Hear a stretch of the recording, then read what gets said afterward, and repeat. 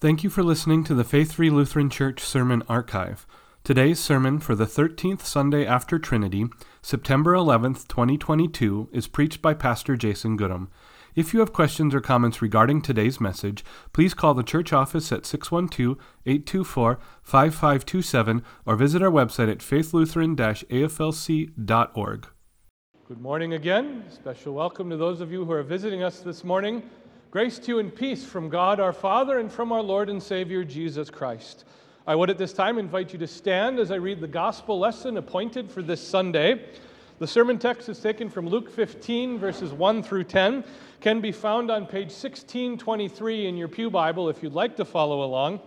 Reading in Jesus' name, Luke chapter 15, verses 1 through 10. Now the tax collectors and sinners were all drawing near to Jesus. And the Pharisees and scribes grumbled, saying, "This man receives sinners and eats with them." So he told them this parable. "What man of you, having 100 sheep, if he has lost one of them, does not leave the 99 in the open country and go after the one that it's lost until he finds it? And when he has found it, he lays it on his shoulders, rejoicing. And when he comes home, he calls together his friends and his neighbors, saying to them, 'Rejoice with me, for I have found my sheep that was lost.' Just so, I tell you, there will be more joy in heaven over one sinner who repents than over 99 righteous persons who need no repentance. Or what woman, having 10 silver coins, if she loses one coin, does not light a lamp and sweep the house and seek diligently until she finds it? And when she has found it, she calls together her friends and neighbors, saying, 'Rejoice with me, for I have found the coin that I had lost.' Just so, I tell you, there is joy before the angels of God over one sinner who repents." Heavenly Father, these are your words, and your word is truth. We pray that this morning you would sanctify us in the truth, that you would convict us of sin in our lives where that is necessary, and that you would comfort and encourage us in the promises of your gospel. In your name we pray. Amen. You may be seated. Today, the Pharisees and the scribes are acting like what my grandfather would call grumpuses. Now, what's a grumpus, you might ask? The best definition for a grumpus comes from the baseball world. And so I apologize for using a sports analogy, but this is the best that there is. A baseball player once said of legendary baseball manager Earl Weaver to a reporter, "Oh, you know Earl, he's not happy unless he's not happy." That's what a grumpus is. Someone who is addicted to being grumpy. And grumpus is a term that perfectly describes the scribes and the Pharisees. They're not happy about Jesus. And in fact, in the Gospels, they're never happy about Jesus. And they want to be even less happy because they want to find him guilty of heresy and everything else. That's what makes Jesus' parables in our gospel lesson this morning so striking.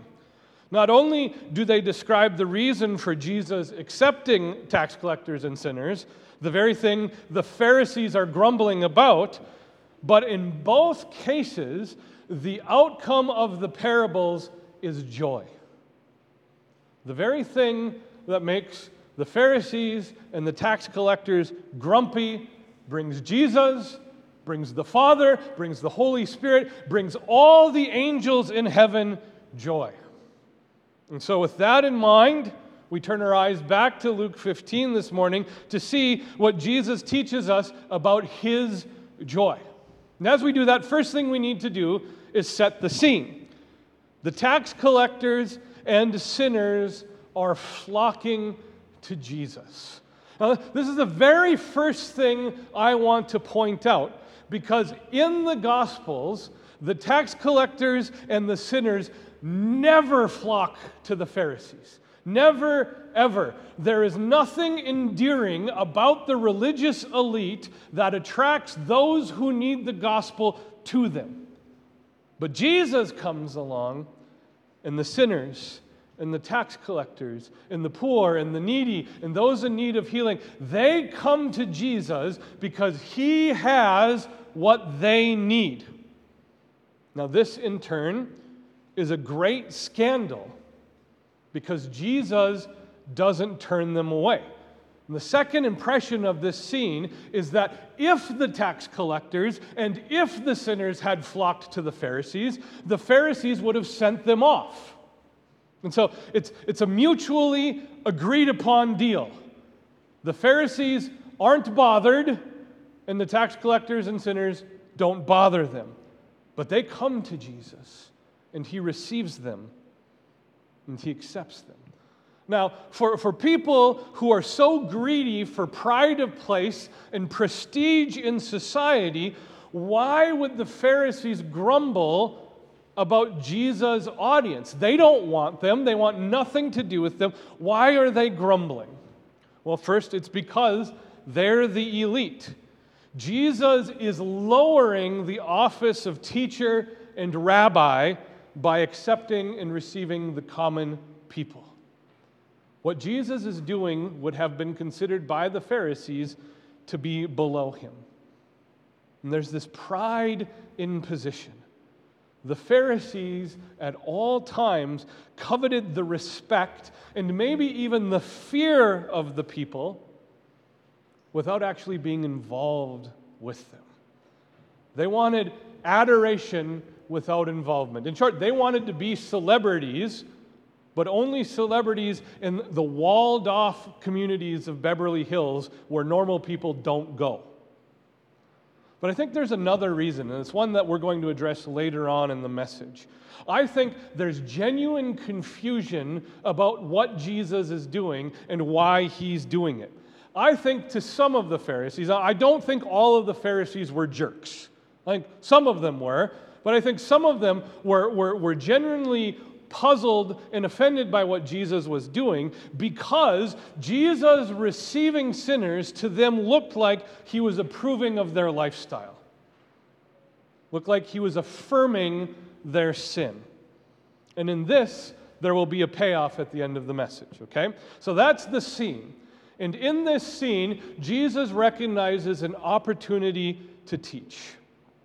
And so he responds to the grumbling of the Pharisees and the scribes by teaching two parables. Now, these two parables are largely saying the same thing. They have the same message, except the first parable about the sheep teaches us a little bit more about Jesus, and the second parable about the coin teaches us a little bit more about the sinner. And we'll keep that in mind. First, the parable of the lost sheep. I think the best way to understand the parable of the lost sheep as we look at the whole of Scripture is that Psalm 23 was written by the lost sheep. Then you will understand exactly what's going on with this parable. If you read Psalm 23 as the words of the sheep that Jesus finds, you'll get the joy that's going on in this. But in this parable, Jesus wants us to see him as the good shepherd. And again, there's rich biblical evidence for this. I've already mentioned Psalm 23, the Lord is my shepherd. We heard about it today from Steve in the Old Testament lesson in Ezekiel 34, that God must be the good shepherd because all of the other leaders of God's people have failed. And so in the Old Testament today, in the Old Testament lesson today, we heard God say himself, I will be the shepherd of my sheep, and I myself will make them lie down, declares the Lord God. I will seek the lost, and I will bring back the strayed, and I will bind up the injured, and I will strengthen the weak, and the fat and the strong I will destroy. I will feed them in justice. Jesus is identifying himself with the role of God in the person of the Good Shepherd. And so the main idea of Jesus' teaching is about the shepherd who pursues his sheep. Now, what's interesting is that this parable then is not about the sheep at all. It's not about the lost sheep. In Jesus' teaching, we don't know why the sheep is lost. We don't know if it was scared away from the flock or out of dumb sheep curiosity it wandered away or anything like this. The sheep is lost. And when it's found, what we know is that the sheep is utterly helpless. It contributes nothing to the story. The shepherd doesn't smack the sheep on the backside to hurt it back. The shepherd doesn't punish or scold the sheep. The shepherd merely picks up the sheep, puts it on its shoulders, and bears the weight of the sheep's helplessness as he returns to the community. And he's glad to do it.